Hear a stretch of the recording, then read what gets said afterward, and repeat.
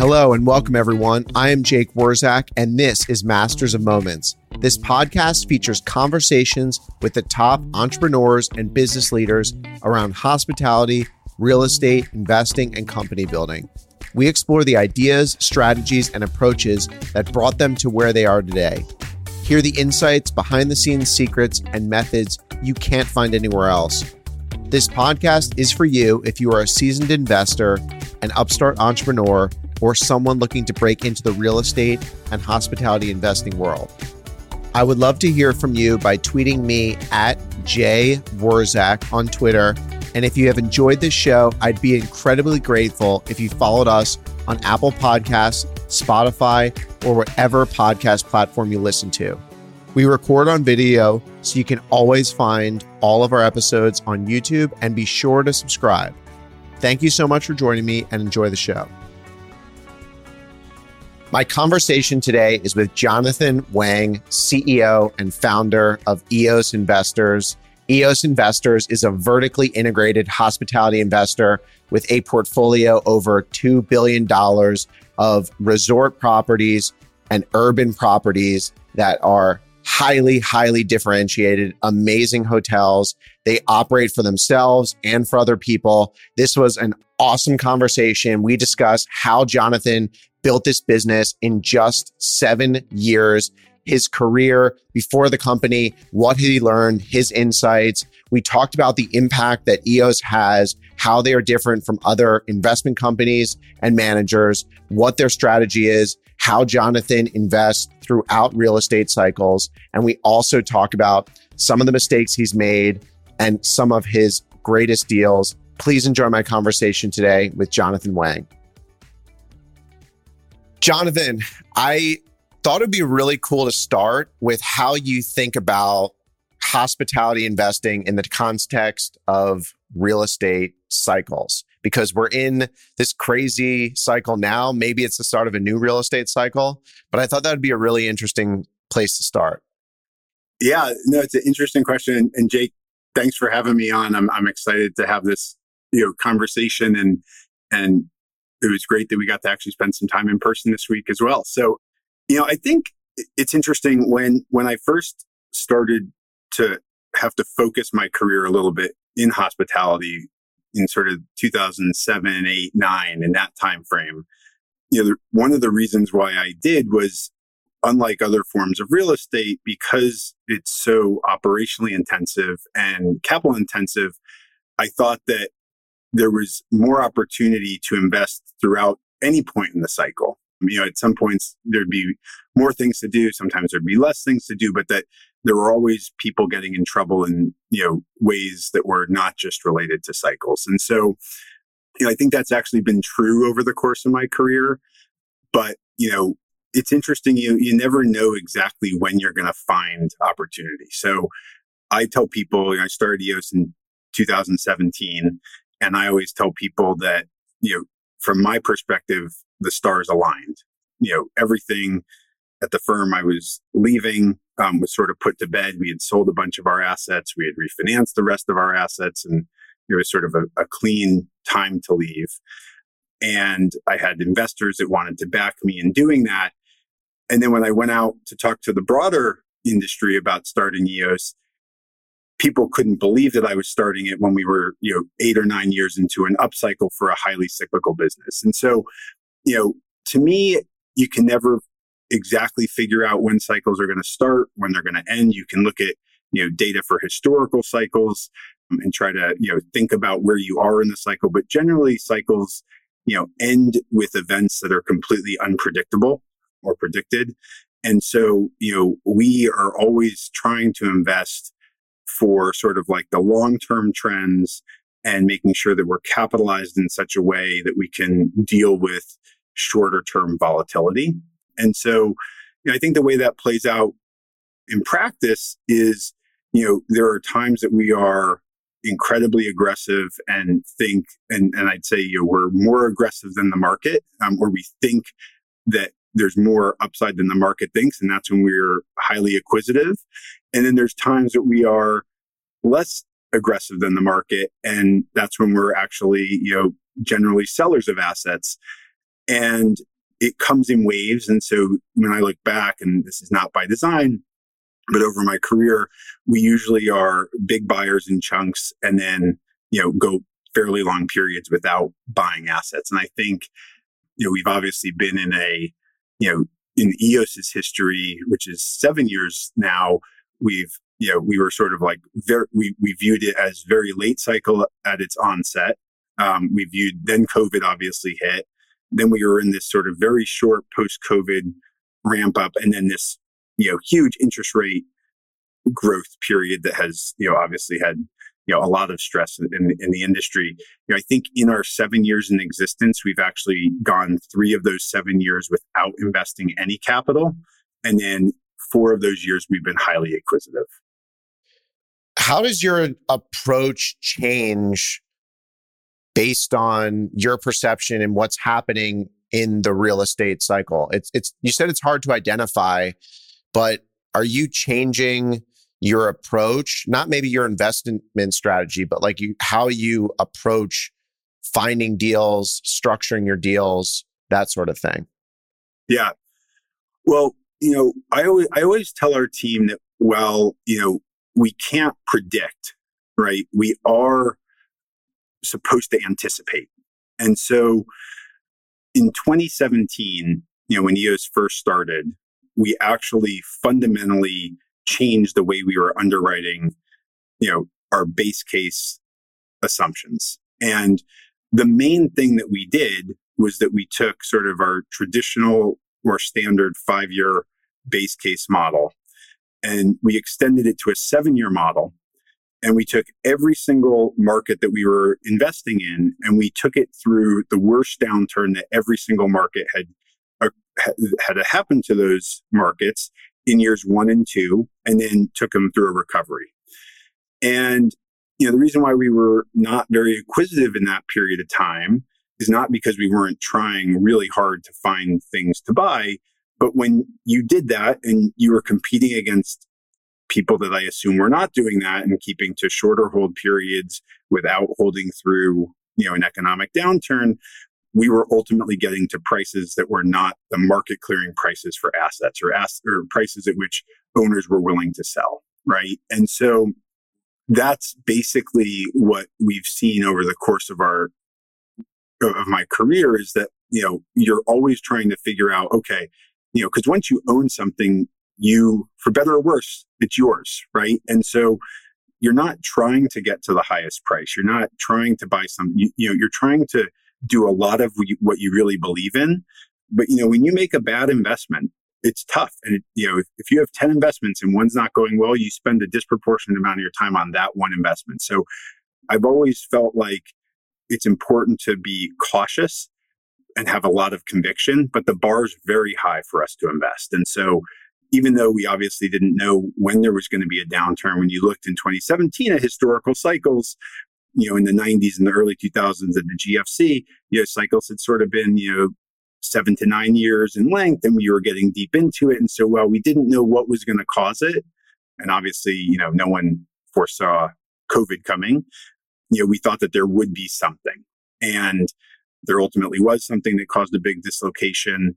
And, as a result of that, what we were buying before the cycle turned or before COVID, we ultimately had, relative to the industry, much lower leverage, much higher cash flows. We were in markets that had no supply growth and growing demand. And so once we were able to sort of get through, that period of dislocation in early 2020, our capital structures are all in good shape. Our assets are back to, generating positive cash flow. And so, we've sort of gotten through it. And so I guess what I'd say, what is interesting is, having started my career in the early 2000s, I guess what we're in right now has sort of been the second downturn that I've been through.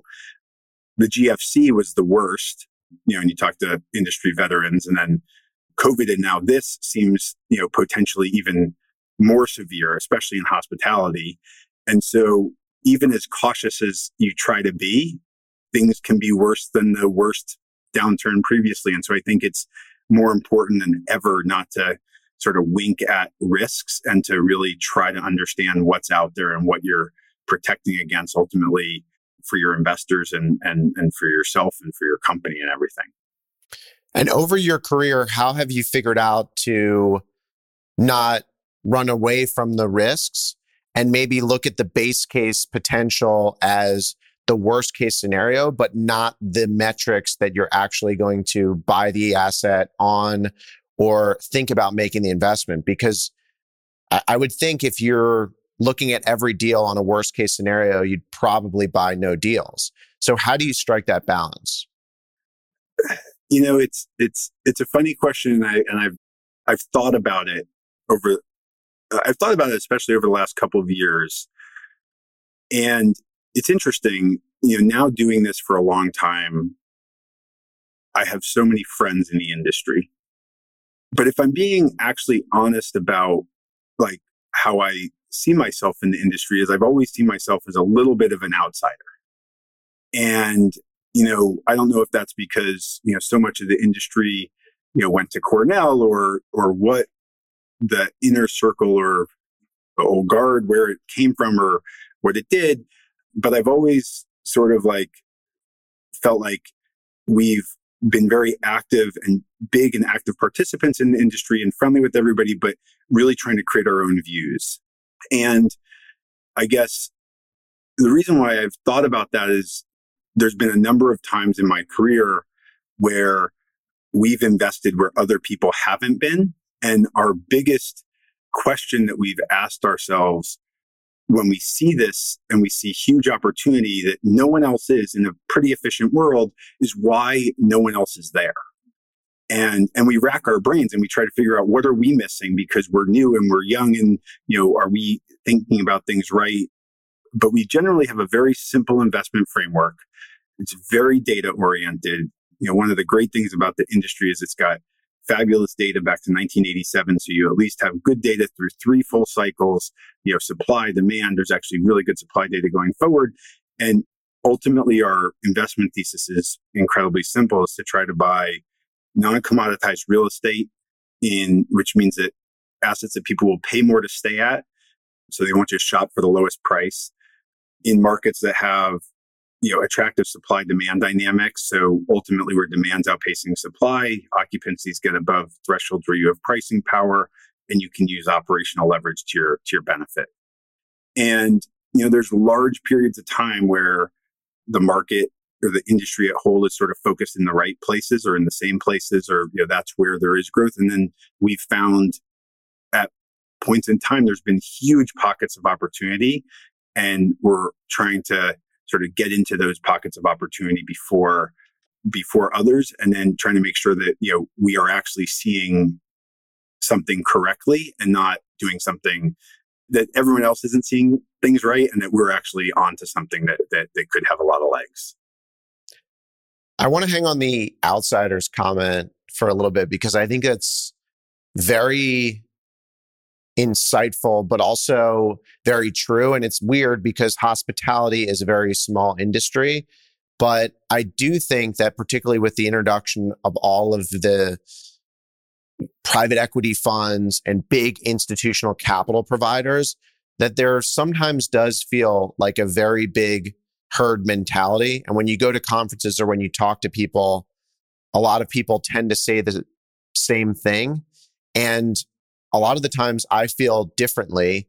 And I found in my experience, when we are getting off-market deals and we have the most conviction around something, that is when some private equity firms tend to have the least conviction or just generally pencils down for macro reasons that have nothing to do with the deal.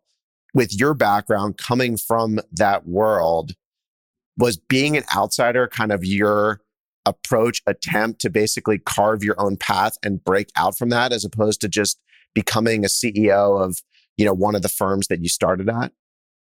So I started my career off at Goldman Sachs. And in the early 2000s, I started out in investment banking, which was an amazing training ground to try to sort of understand like the framework of all of the public real estate world.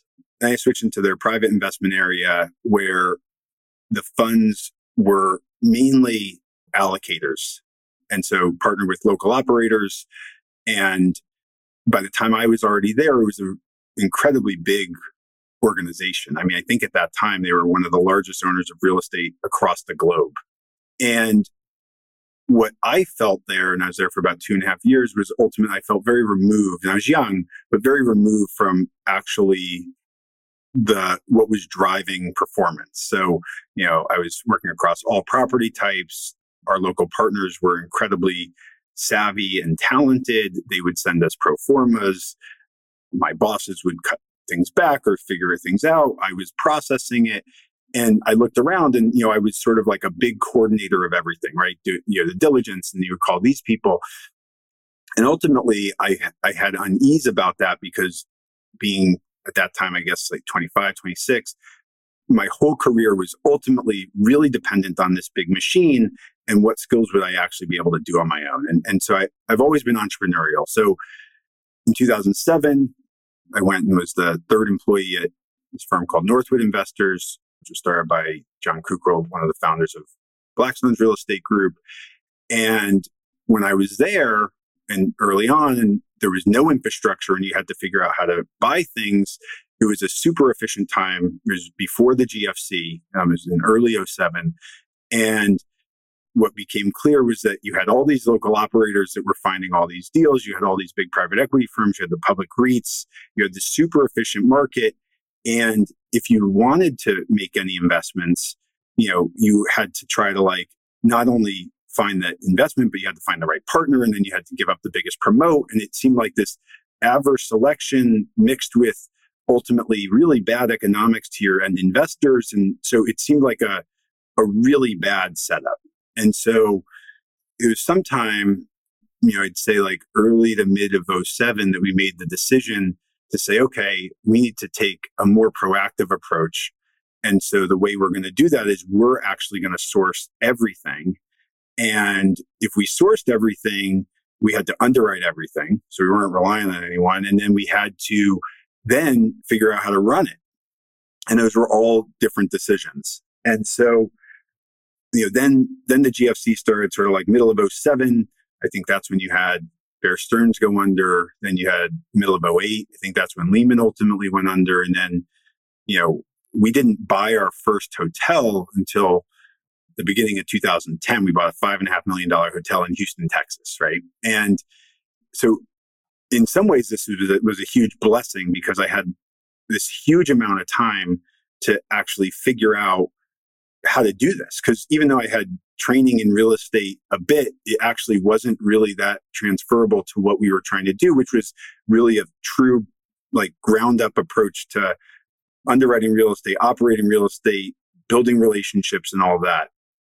And so, in that time frame, that's where this framework came from to say okay, I don't know, there's not long-term leases to go back on to model. So how do you know what revenues are going to be like next year? Or how do you know what expenses are going to be? And I still remember the first hotel that I tried to underwrite for myself and the office I was sitting in. And I was like, okay, so let's just assume that revenues grow at 3% and expenses grow at 3%. What happens, right? And then, well, what happens if revenues are higher? And then how could I get comfortable if that would ever happen? And what expenses go up more? And so figuring out all of that, right? That was a very isolating process, because some of the people that were probably the most savvy to do it in the industry were people that we were not going to be working with. And so you couldn't have them sort of teach you. And, you had to figure out your own foundation, right? And that foundation from what we did, at that point in time, we underwrote every single investment opportunity that was in the market, every single one. I'd fly to every market, see every hotel, try to figure it out, talk to them, see what GMs were saying. And so it was this very ground up approach to trying to build conviction. And it was a very sort of insular approach that was first me and then our team. And, ultimately it grew. And as we bought assets and we had real life examples to see, what was working and what wasn't and how it all played out. And so all of that was sort of done in a pretty isolated way.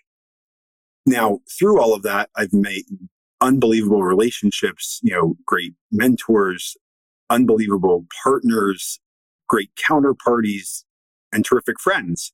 And so it's not, now I don't feel like an outsider in the sense of like not being welcome in a community, but I still feel like the way we look at the world at points in time is different than the herd like mentality, the group think that can sort of creep into the industry. I want to go back to the debt piece because across real estate cycles, you'll find the wealthiest people are the people that have owned real estate the longest.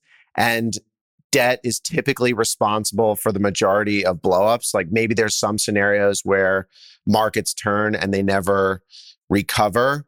What does this strategy around debt look like at EOS?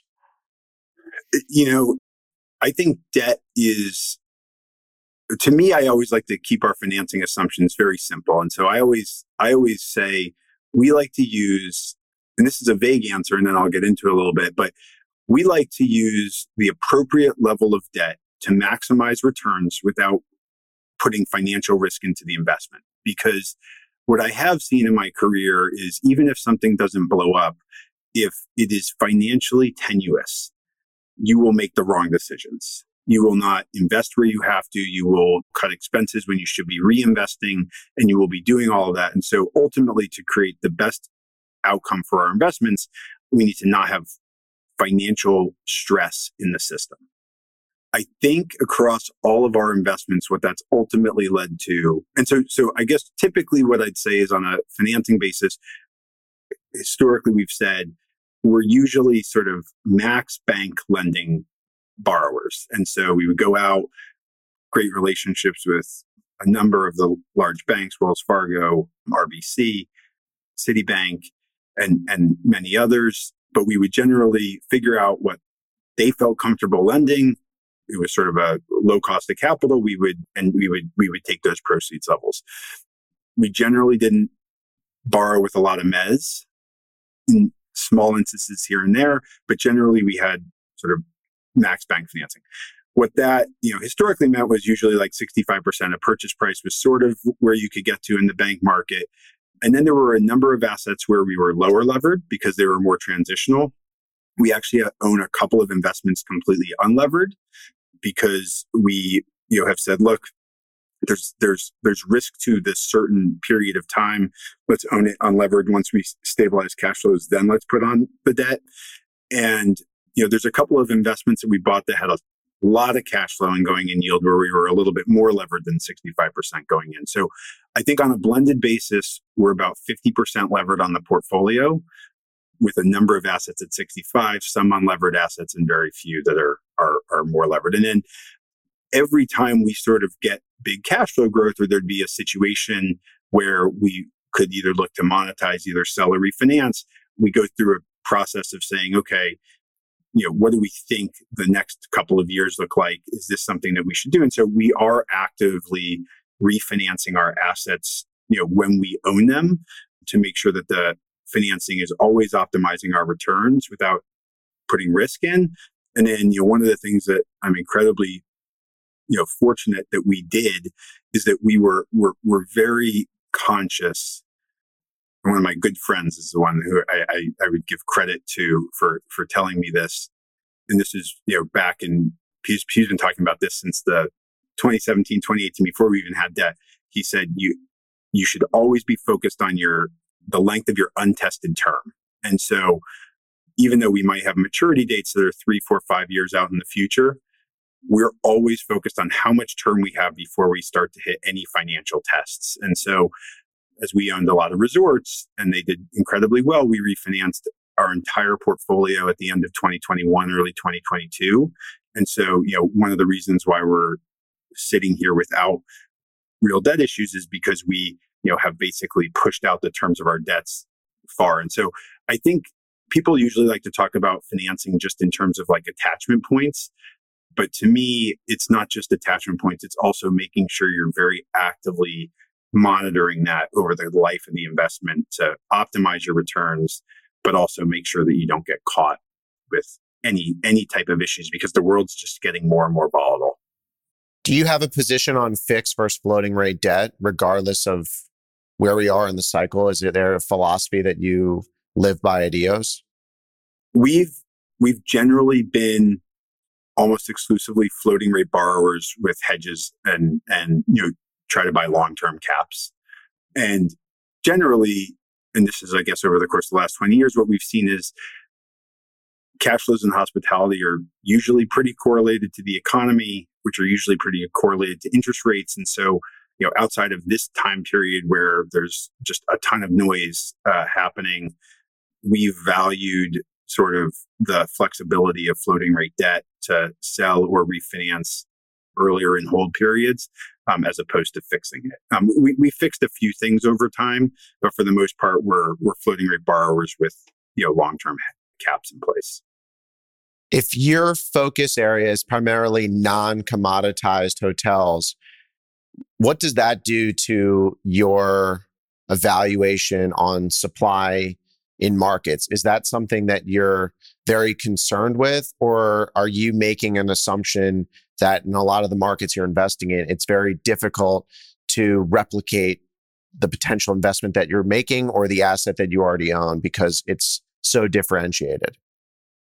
We are maniacally focused on supply. So, even though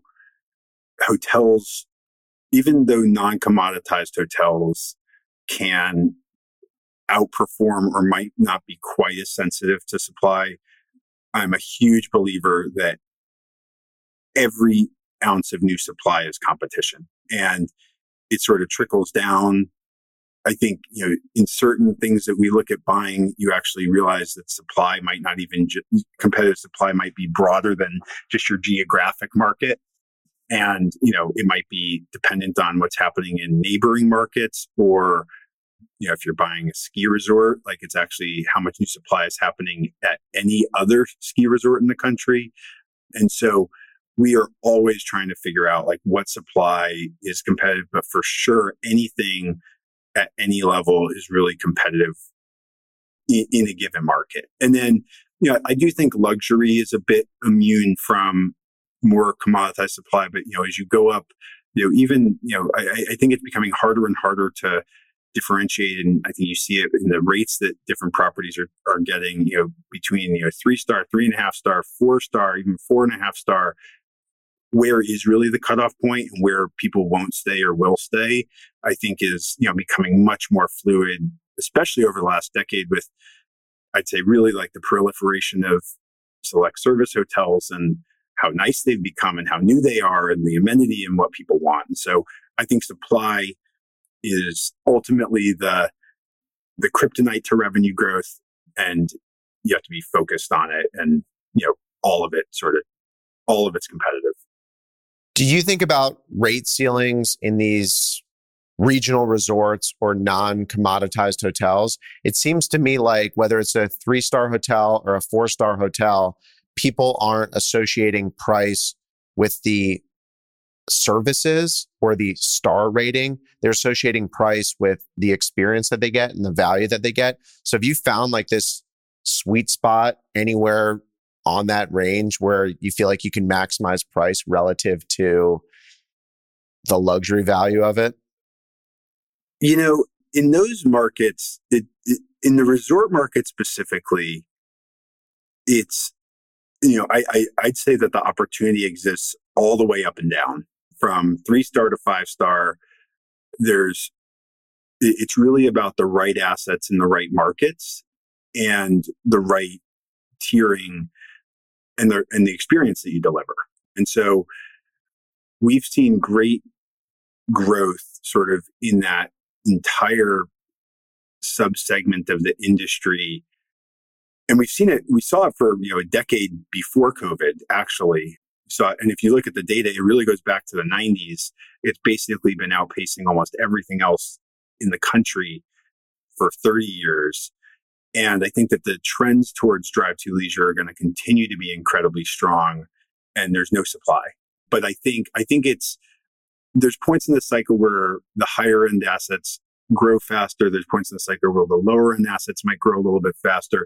But wholly speaking, anything in that in that range has performed incredibly well. And I think as, airfare continues to get more expensive, international travel continues to be harder, people have discovered these destinations, people have more flexible work so they can take more long weekends. I think all of the tailwinds towards that subsector, are continuing to be incredibly bright. And one of the things that's not intuitive, but this goes back all the way to the downturn in '01. You saw it in the GFC. You saw it, in a unbelievably pronounced way during COVID, is that people's vacations, while they seem like discretionary spends, they're not. And so they might be discretionary in the magnitude of their spend, but they are not really discretionary in whether or not people will take them or take that time with their family. And so ultimately what we've seen and why we love that space so much is if you do hit tough economic times broadly and people still want a vacation, they can take a much less expensive vacation by just cutting out airfare. And so they can drive to their beach or their, wherever is sort of within a couple hour driving distance, and they can save a ton of money or reallocate that spend in other ways. When times are good, markets that also have, desirable amenities, but also have no supply, have great pricing power. And so generally speaking, we love sort of like the leisure play where, there's no supply almost at any point in the cycle. You just have to underwrite it correctly because over long periods of time, demand for leisure spend is far outpacing, the flat or in many cases negative supply that's happened over the last couple decades. What drew you into hospitality and made you want to build a business all around hotel investing? So I realized probably about 15 years ago that, I was curious and actually the pillars of EOS are that we want to be a kind and a curious company. And I think that when you take those two words and you sort of think about what they all encompass, they encompass so much more. But I've always been a curious person. And that started from, wanting to start my own company, going to smaller companies and whatnot. But when I would go, and this was even before I was focused just on hospitality, when I would go and I would stay at hotels, every time I'd go to a city, I'd go and I'd stay at a different hotel. And I did that because I was just curious about like how people were staying, how people were using spaces, what they were doing. And as I started investing in hospitality, what I loved about it was that it touched everything. And it was really like this window into the world. And so I could actually talk about everything, right? So exchange rates mattered, what demographic trends were mattered, how cities were moving mattered, what events were happening in different cities mattered, everything. And so it allowed me to sort of, not just be curious and care about the world and being an active participant in the world, but actually to use all of that to hopefully, make me better at what I was doing in my day job and hopefully be a better husband and be an interesting husband and, interesting to the people around me and not just be so closed in terms of like what I was thinking about at work and how I was segmenting. And I sort of like to have the overflow of, my personal life into my work and vice versa. And, really sort of a big believer in like living one life, right? What are some of the insights that you picked up on, whether it was early on in your career or now, just by being immersed in hotels, whether it was on business or on personal vacations, that you've made a point to integrate into the investment philosophy that you have today? Ultimately, I think it's a balance between trying to say, what do I like that I think the rest of the population will like, and that matters, and what do I like that just doesn't matter for an investment? And that's the tough thing to sort of separate, right? Is personal preference versus overall big trends. And so I try to always have a lens of, why are things happening? Why might I be interested in them? Do I think that is happening more broadly, or is that a unique, specific thing that might be happening to me because I'm growing up or getting older or having a family, or is that something that, fundamentally is changing in society? And so, I think that, again, what's important is to try to block out all the noise that comes at us every day. More than ever, there's more data. Sometimes that data is right, sometimes that data is wrong. But really trying to decipher what's happening, why it's happening. Most things don't fundamentally change quickly, but in the last couple of years, some things fundamentally have changed very quickly, and some things. And so it's really being curious about what's happening more broadly speaking in the world, what's happening, to me that I might be seeing, how does that dovetail? And then are there underlying causes for how that's happening? And then really sort of always going back to data to say, ultimately, does the data prove out what we're thinking or not?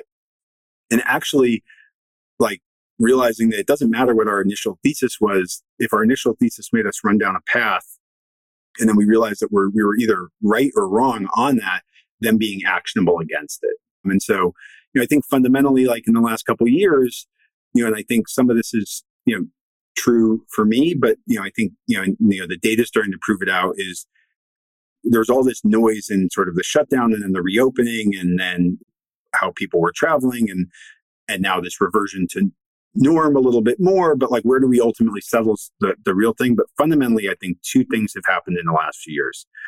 I think one, remote work is more prevalent. So it's not going to be fully remote. It's not going to be fully in the office, but I think, what it looks like is sort of stabilizing is that while people used to be in the office on average close to 5 days a week, that's stabilizing now on, around 3.5 days a week across the country, right? And so how does that impact how we're going to invest and where we think everything settles? And then two, I think there's a lot of sub reasons for why that can happen. Two, I think the other thing that's happened is because, COVID was such a long duration, people value time together, especially, personal time with their family more than ever before. And so I think that those two fundamental things will likely alter the trajectories of where stabilization occurs as we go out. And then, like everything, off of those two effects, there'll be derivative effects and things that you have to be cognizant of. But that's sort of, how we see what's happening right now in the world, and you're trying to apply that to how we're investing. In your own portfolio, how do you rationalize having resort hotels and then maybe more urban hotels that might not even be resort urban? They're more like corporate urban, because everyone likes to kind of put you in a box. Like, you're the boutique hotel guy, you're the resort guy, you're the limited service guy. How have you figured out to have a portfolio with both types of assets? So it's a great question, and I actually can answer it pretty directly now, as opposed to a couple months ago where I probably would have fumbled a little bit more. So going back to creating this framework of how we invest, historically, what I've said our main focus was wanting to know everything that's going on in the top 7 urban markets in the United States, and then in resort markets, which had generally meant, top 7 urban markets, Florida, California, and Hawaii. And then our definition of resorts continued to expand, as we went sort of all up and down the East and West Coast and saw similar dynamics in, less known markets that were drive to from incredibly fast growing and large cities. And so we continue to think about it, but at our core, that's really where we've seen markets have pricing power over the last 30 years is in those places. I always pushed back when people would say, well, how do you focus? Do you resort or are you urban? Because I said, look, I think hospitality is narrow enough. So we do everything in hospitality. But I think actually the next step of the evolution to that is, what don't we do? We have generally not been, and we don't have the experience in doing large scale select service commoditized product. There are a lot of groups that have done that for years. They're terrific at it. They've made a lot of money doing it. I've never fully understood the investment premise to where we allocate capital into it. They have. And so if we saw something in that space that was so interesting, I would have a very tough time understanding why this was coming to us or why we were doing this and whatnot. And not to say that we won't ever do it, but I think that we will highly likely not be doing it. We don't traffic in it. We're not the go-to person to call like we are for other things. And so, for me, while we do corporate and urban hotels, hopefully that do have a big leisure draw to them usually, and we do resorts, I think we understand those two segments incredibly well. We have a great framework that we feel very comfortable with that gives us conviction to be, very acquisitive at certain points. And so I think that we'll continue doing it. But, across the whole broad section of the industry, I think there's a lot of stuff that we just don't do a lot of. And I'm curious about it. Like, I actually hope that we will figure out ways to participate in being successful investors in it. But at this point in time, I think there's been so many people have done so much more of it and do it really well that it's not a logical thing for us. And we still don't have like a real thesis on why we should, why now is the time. So I want to go back to something that you said at the beginning of your answer. And you said a couple months ago, you would have fumbled through it. Did something happen in your company from a strategy standpoint or an epiphany over the past couple of months that led you to frame the answer in that way? Yes. So I think one of the things that I love about my job is that I learn every day and I learn in all different ways. And I want EOS to be a learning culture. And over the last couple of years, or I guess, one of the parts of our business is that we are fundraising. And one of the things that I think we do well is I think we build a lot of trust and really good relationships with our investors and our prospective investors and our partners. And there's one group that we have a great relationship with, and we've talked to them for years. And but they haven't yet invested with us. And I said to them as part of the last, I said, hey, like, I know that this might not be the right time. They don't have an allocation right now. And I said, but we've had such a great relationship. I would love your advice because you hear from people all the time. Like, how could we improve? Like what would make it whatever? And the question and the feedback that he said is, he said, what I think you would be great at telling is like, what won't your portfolio look like? And I said, that's really interesting because in my mind, it's so clear. And I've been doing this for 15 years that I have a very clear vision of what the portfolio will look like. And I actually, for some reason, try to push back against the constraint of being too constrained on what it's going to look like. But the reality is, no, like our portfolio is not going to look like so much over here. And so let's actually talk about what it is going to look like and why, and what it's not going to look like and what you can expect. And that was an incredibly clarifying moment for me because, I like to think that we're incredibly smart. We'll find where the opportunity is, opportunity moves, and it might, but now we've been doing this for 15 years and we have a lot of conviction in where we invest.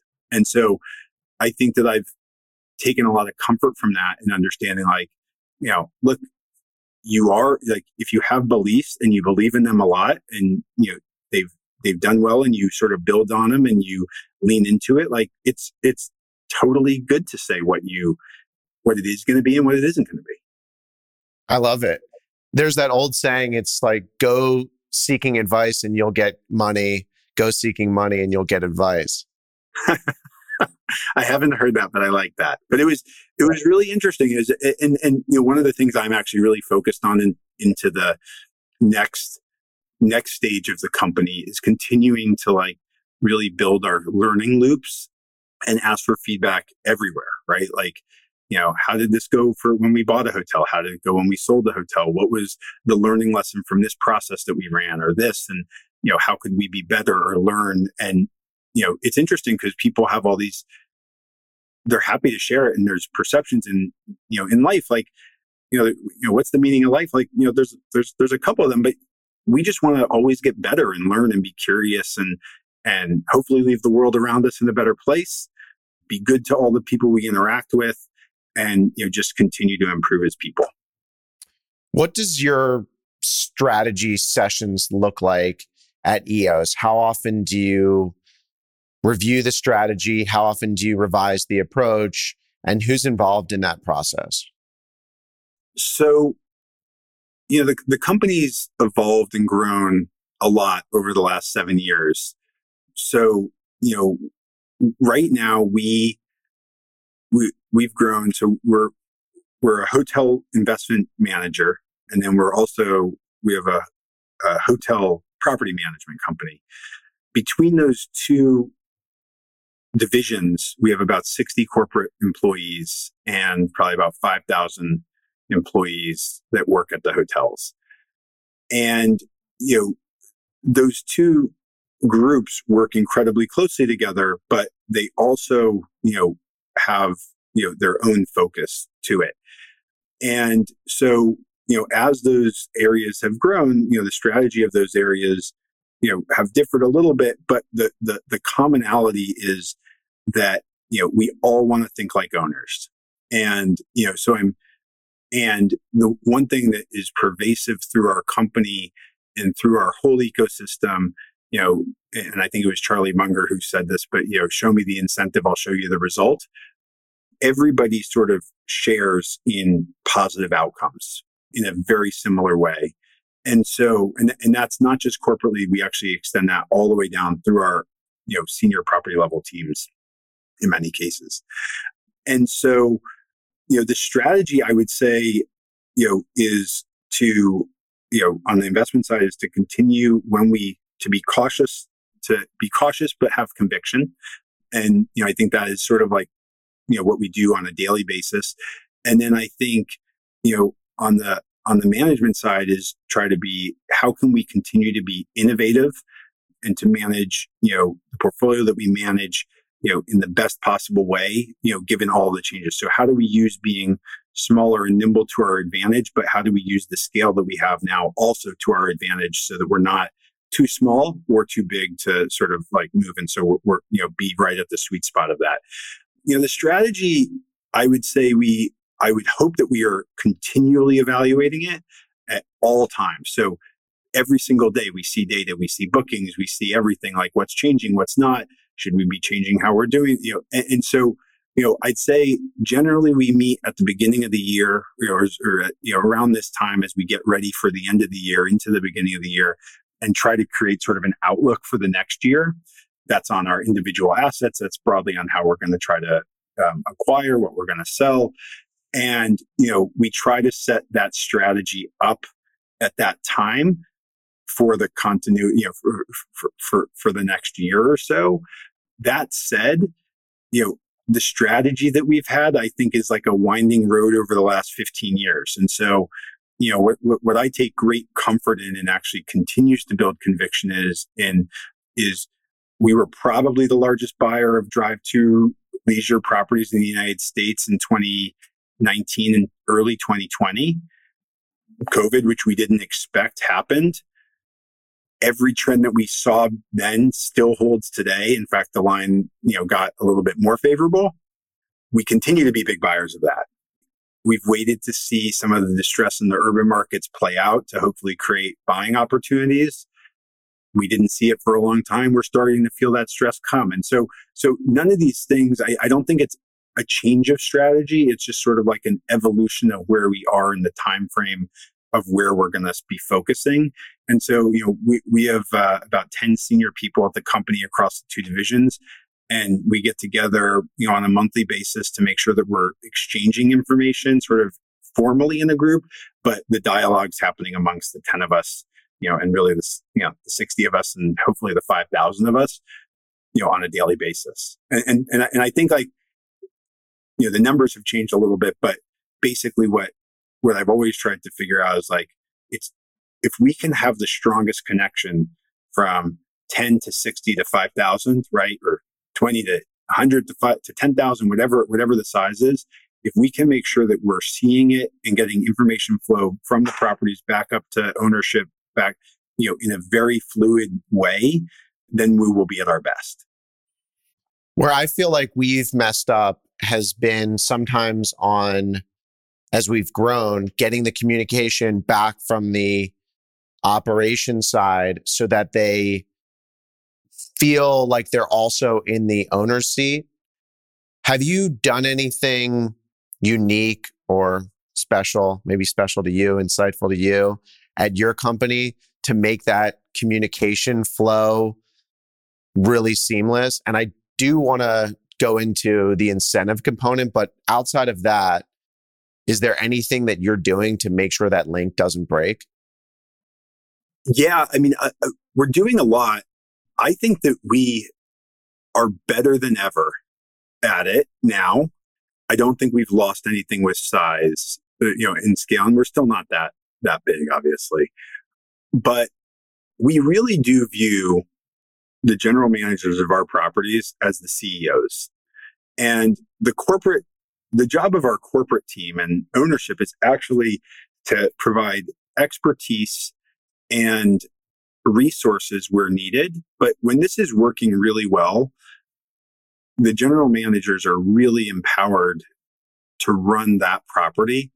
And a lot of the driving happens at that level, and sort of our regional level, sit really outside of the corporate entity. And we work very hard to try to make sure that the corporate team is not just, is creating any bureaucracy, right? And so bureaucracy is sort of like anything that is sort of a time suck or not allowing the properties to be as nimble as they can be, right? And highly incentivizing the property in many ways to raise their hand when there's issues that are 6 months out. Because what I learned early in my career is if you see an issue 6 months out, maybe you can not deal with it and hope it goes away, but it almost never does. If you have 6 months to plan against it, you can really mitigate it. If you don't plan against it, it could become an issue in 6 months. And so we need people to raise their hands early and often and feel that there's a safe culture to do so. And if they do, that, we're going to sort of see that, hear that, and then, hopefully add value from ownership or from corporate operation levels. And then where it works really well is if we can create good ideas, we being the corporate team, not just me, where we are actually bringing ideas that they wouldn't actually hear from anybody else, that they say, wow, you're now making my life better, or wow, that would be amazing, or wow, I haven't thought about that. And we do have a number of examples of it, but a couple of things that I do want to highlight because they are unique and they are having huge impacts. And I'm excited about this hopefully becoming much more of a norm, is that we became one of the largest third-party management companies in the country about 2 years ago to offer paid parental leave to all of our hotel level employees. And so, that is not something that happens broadly. And actually, yes, on its face is, an incremental expense, but we believed, and when we did all the work and the data on the program that we wanted to roll out and offer, we actually believed that through retention, recruiting, talent, attracting better people and everything, that it was an enormous benefit actually to the properties, to the teams, to morale, ultimately to the guests of doing it. And so we actually rolled that out.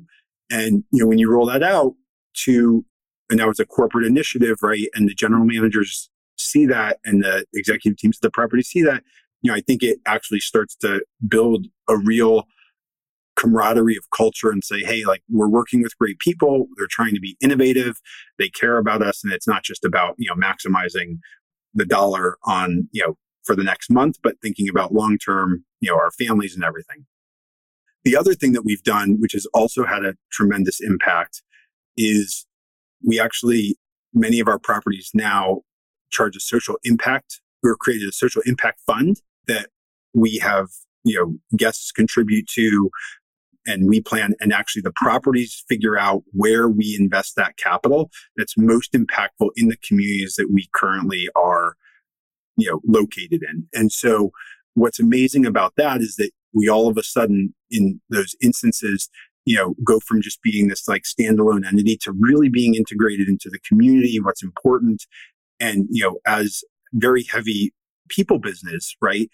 Our employees and our team members live in the communities in which we're doing that. And so there's a real sense of pride. And we've seen some pretty wild feedback loops there that we didn't expect, we're trying to figure out how we get this even more out into like guest consciousness, because we've even seen some guests say, oh, wow, we saw that you do this. Like, would that be something that we could participate in? Not just monetarily, but actually like as an activity. And you're like, okay, so like this whole like being a part of a larger community, giving back, being together, has a lot to it. And so I think that while we all have our own, lives that we're dealing with and our own problems and our own excitements and families and this and that, is that we do spend a lot of time working and, trying to create continuity and culture and ownership at every level of the organization, and every property is something that we're incredibly focused on. We're trying things, we're being innovative, and we do those things. I view that as actually an extension of investing. The way we try to invest is we try to invest where we see a lot of upside, limited downside, and have optionality in all of these things. Instead of just waiting to have the perfect plan to just get it right, I want to try, do, and constantly innovate and improve and lean into what we're doing really well. And the things that don't have a big impact, we stop or, can pivot or change direction or change. And what I've seen is, and I've seen this in my life a lot, is like, if you just try things, you figure out what works and what doesn't. But if you just sit there and just wait, then, time just passes and you never get anything done. Absolutely. So you have a vertically integrated company, and the beauty of that is, as the owner and the operator, you can do whatever you want from an operations side. There's no one to answer to but yourself. As you've been growing the management platform and getting into third-party management, you now have a different person that you have to report to that may have different views of the world. And, one of the things that we've sometimes run into is like, someone might say, hey, your cost structure is so much different from another person, another manager's cost structure. And it's like, yeah, that might be true, but we're also a very different company from that other company as well. What surprised you most about going and building the third-party management business? So I have a 10-year-old daughter, and, she, what she's learning a lot about in school and has for the last couple of years, or I've learned from her, is this whole thing about having a growth mindset. And it's all about, okay, so you get something right, that's great. But, if you get something wrong, like that's really great, because then you could really learn. And I love, I love the way that's termed. And,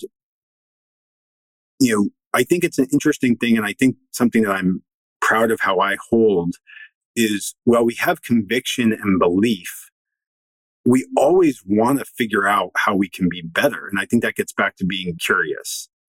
And so one of the things that we're doing on the third party side, which, is incredibly important to me from a strategic standpoint, is we really only want to manage for a small number of owners who we are important to, and they are incredibly important to us.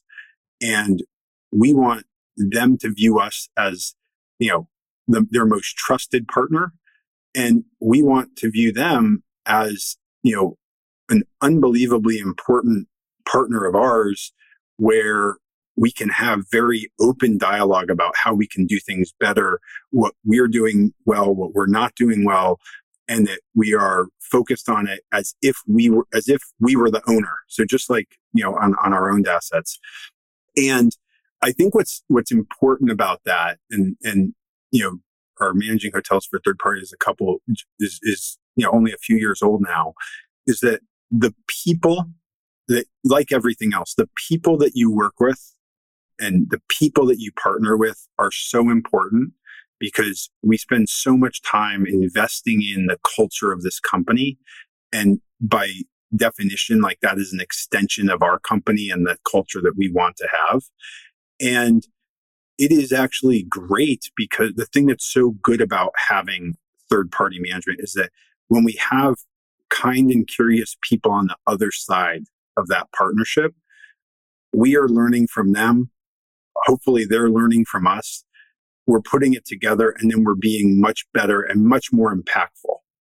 And, there's things that the thing about the hotel business is that there's a flip side to everything, right? You spend more money. Is there an ROI on it? You don't know.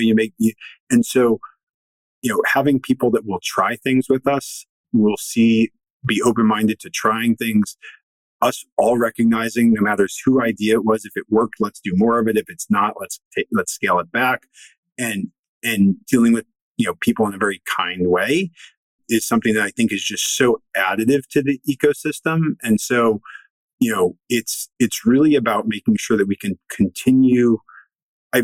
So my wife, who is, really the driving force behind everything I do, is she was the inspiration behind the name of the company. She's an author. She's an amazing author. Anyone listening, I hope you buy her books. Plug it. All right. So her name's Christina Alger. She's a New York Times bestselling author. She's written 4 books. Her most recent is a book called Girls Like Us, but thrillers, family dramas, like just amazing books. Girls Like Us, Banker's Wife, Darlings, This Was Not the Plan. They're all fabulous, and I highly recommend you reading it.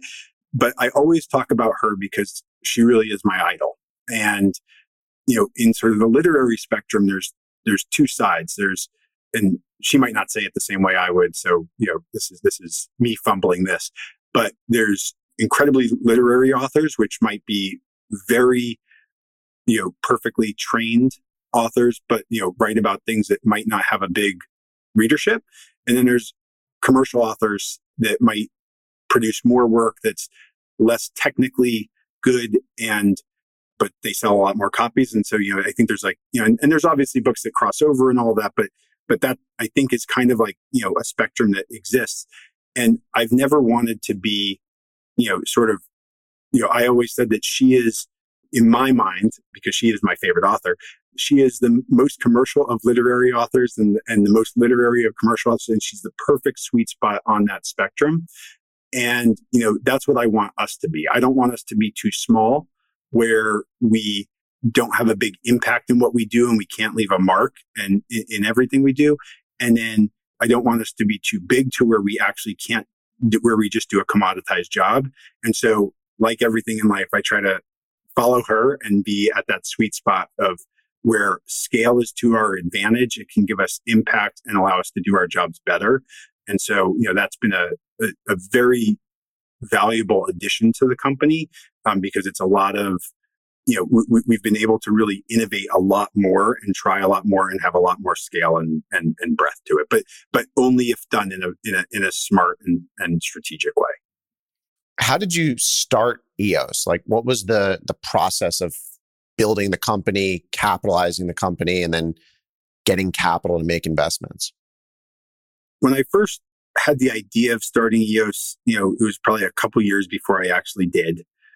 And I wanted to make sure that everything was buttoned up at my previous firm before I left. That was very important to me.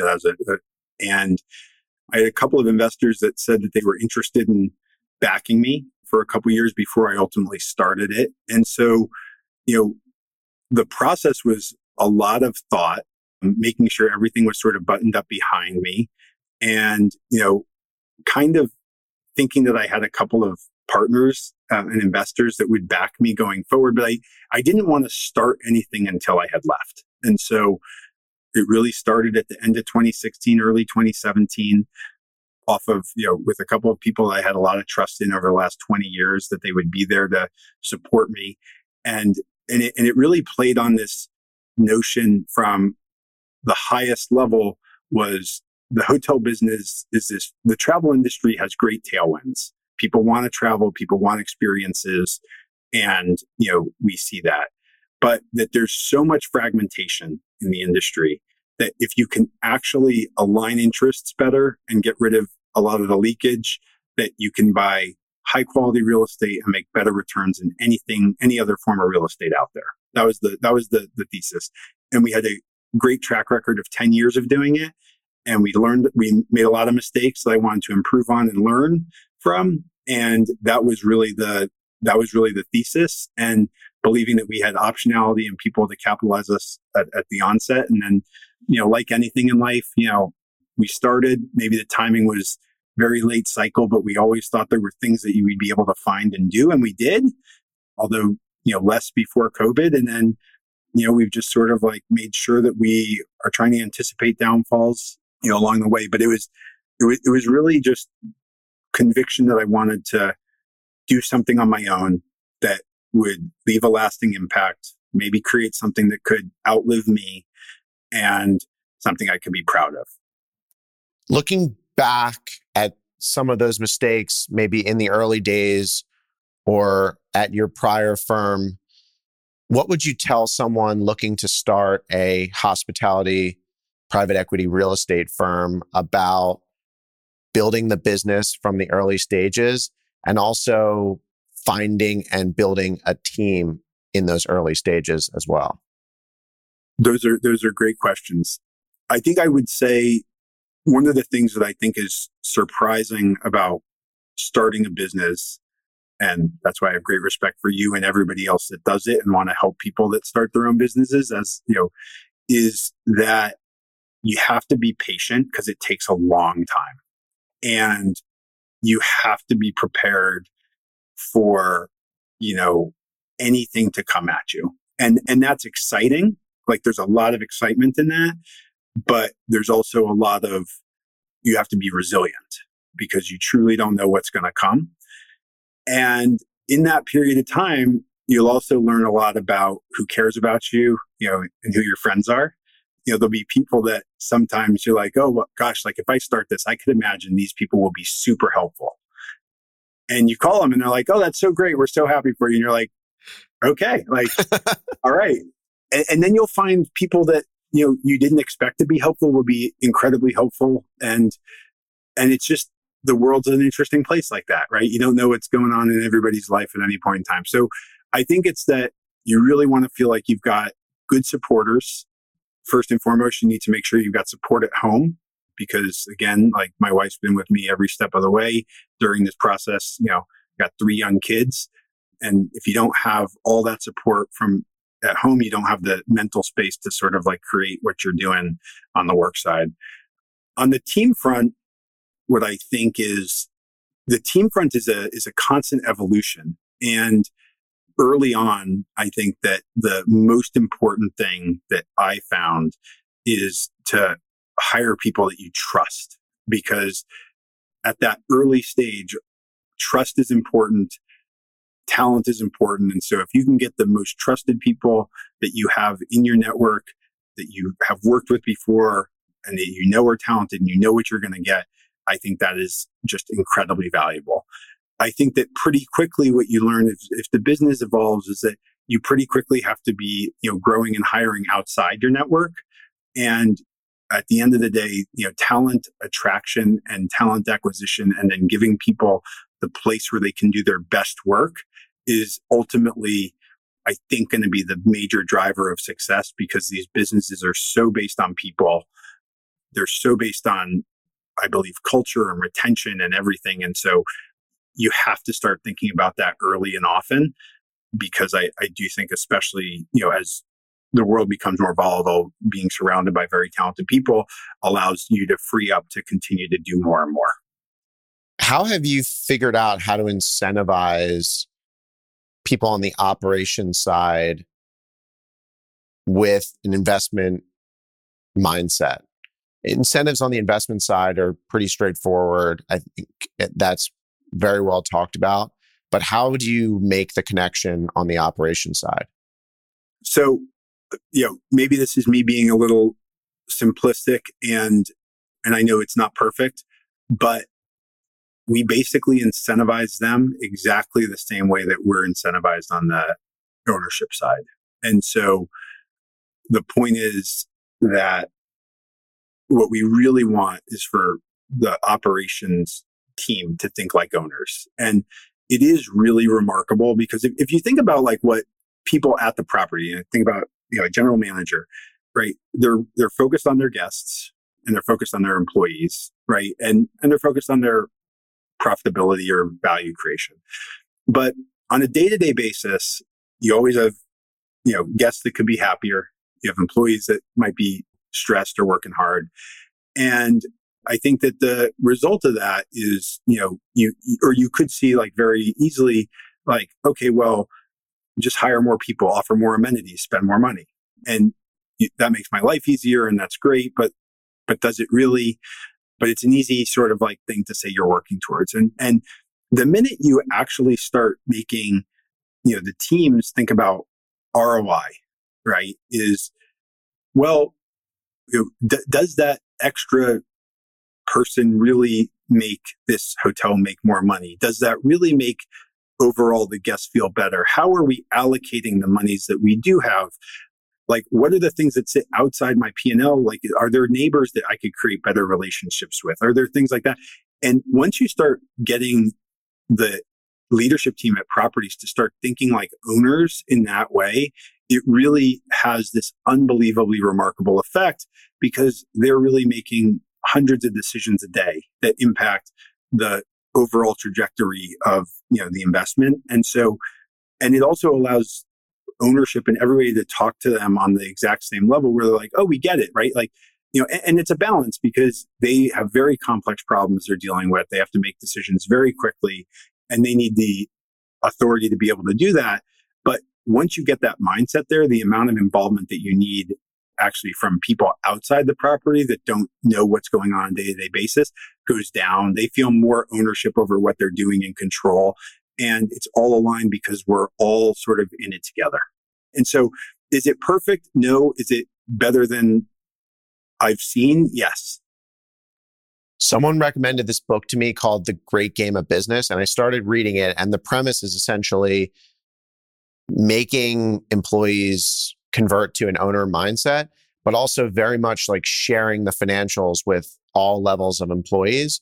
And I'm not done with the book, and I'm certainly not there yet sharing the full financials with all levels of the employees. But we had a monthly business review last week, and I kind of made a very simple slide presentation for the corporate operations team, like what happens beyond the hotel P&L and how much the hotel P&L impacts everything on the ownership side, after debt service and what the returns are and what distributions are, factoring in CapEx projects, et cetera. And it was in one hotel where the first half of the year, they just crushed it. And then in 2 months, they almost lost all the gains they had made above budget. And I was basically showing them like, look how quickly it can all fall apart. And you may think it's just falling apart on the top line, but look at the impact it has on the bottom line. And it was basically like, we raise money from individual investors. We expect certain returns and based around this strategy. And what you are doing in sales has a direct impact on our ability to grow the company, to raise new investors, to have this be a successful investment. And it was pretty interesting because we've never done that before. Yeah, I think like open sharing of all that is amazing, and how people fit into the larger ecosystem and what we're trying to do and how that impacts it, I think is really remarkable. And I think we have to figure out how to do more of it. But I agree with the philosophy wholeheartedly, because you can all of a sudden take someone from being like, wait, I don't understand why this isn't happening yet, to, oh, I get the issues that Jake's dealing with. And I also agree that if I had a priority list, that would be number 4, and that we can only deal with 3 right now. And so that makes me feel good. I can understand that. I can explain that to my teams. And I think that transparency and all of that is so important and incredibly powerful. It is. I'll keep you posted how it's working. I want to bring it home, Jonathan, with like an interesting question. Where do your investments most often go wrong? We've been pretty fortunate to have investments that have at EOS, which is only the majority of our investments are actually fairly early in their life. They're going well. I would say two things. I'd say in the current environment, the thing that has been tougher is actually getting from sort of planning to execution to finish of renovations.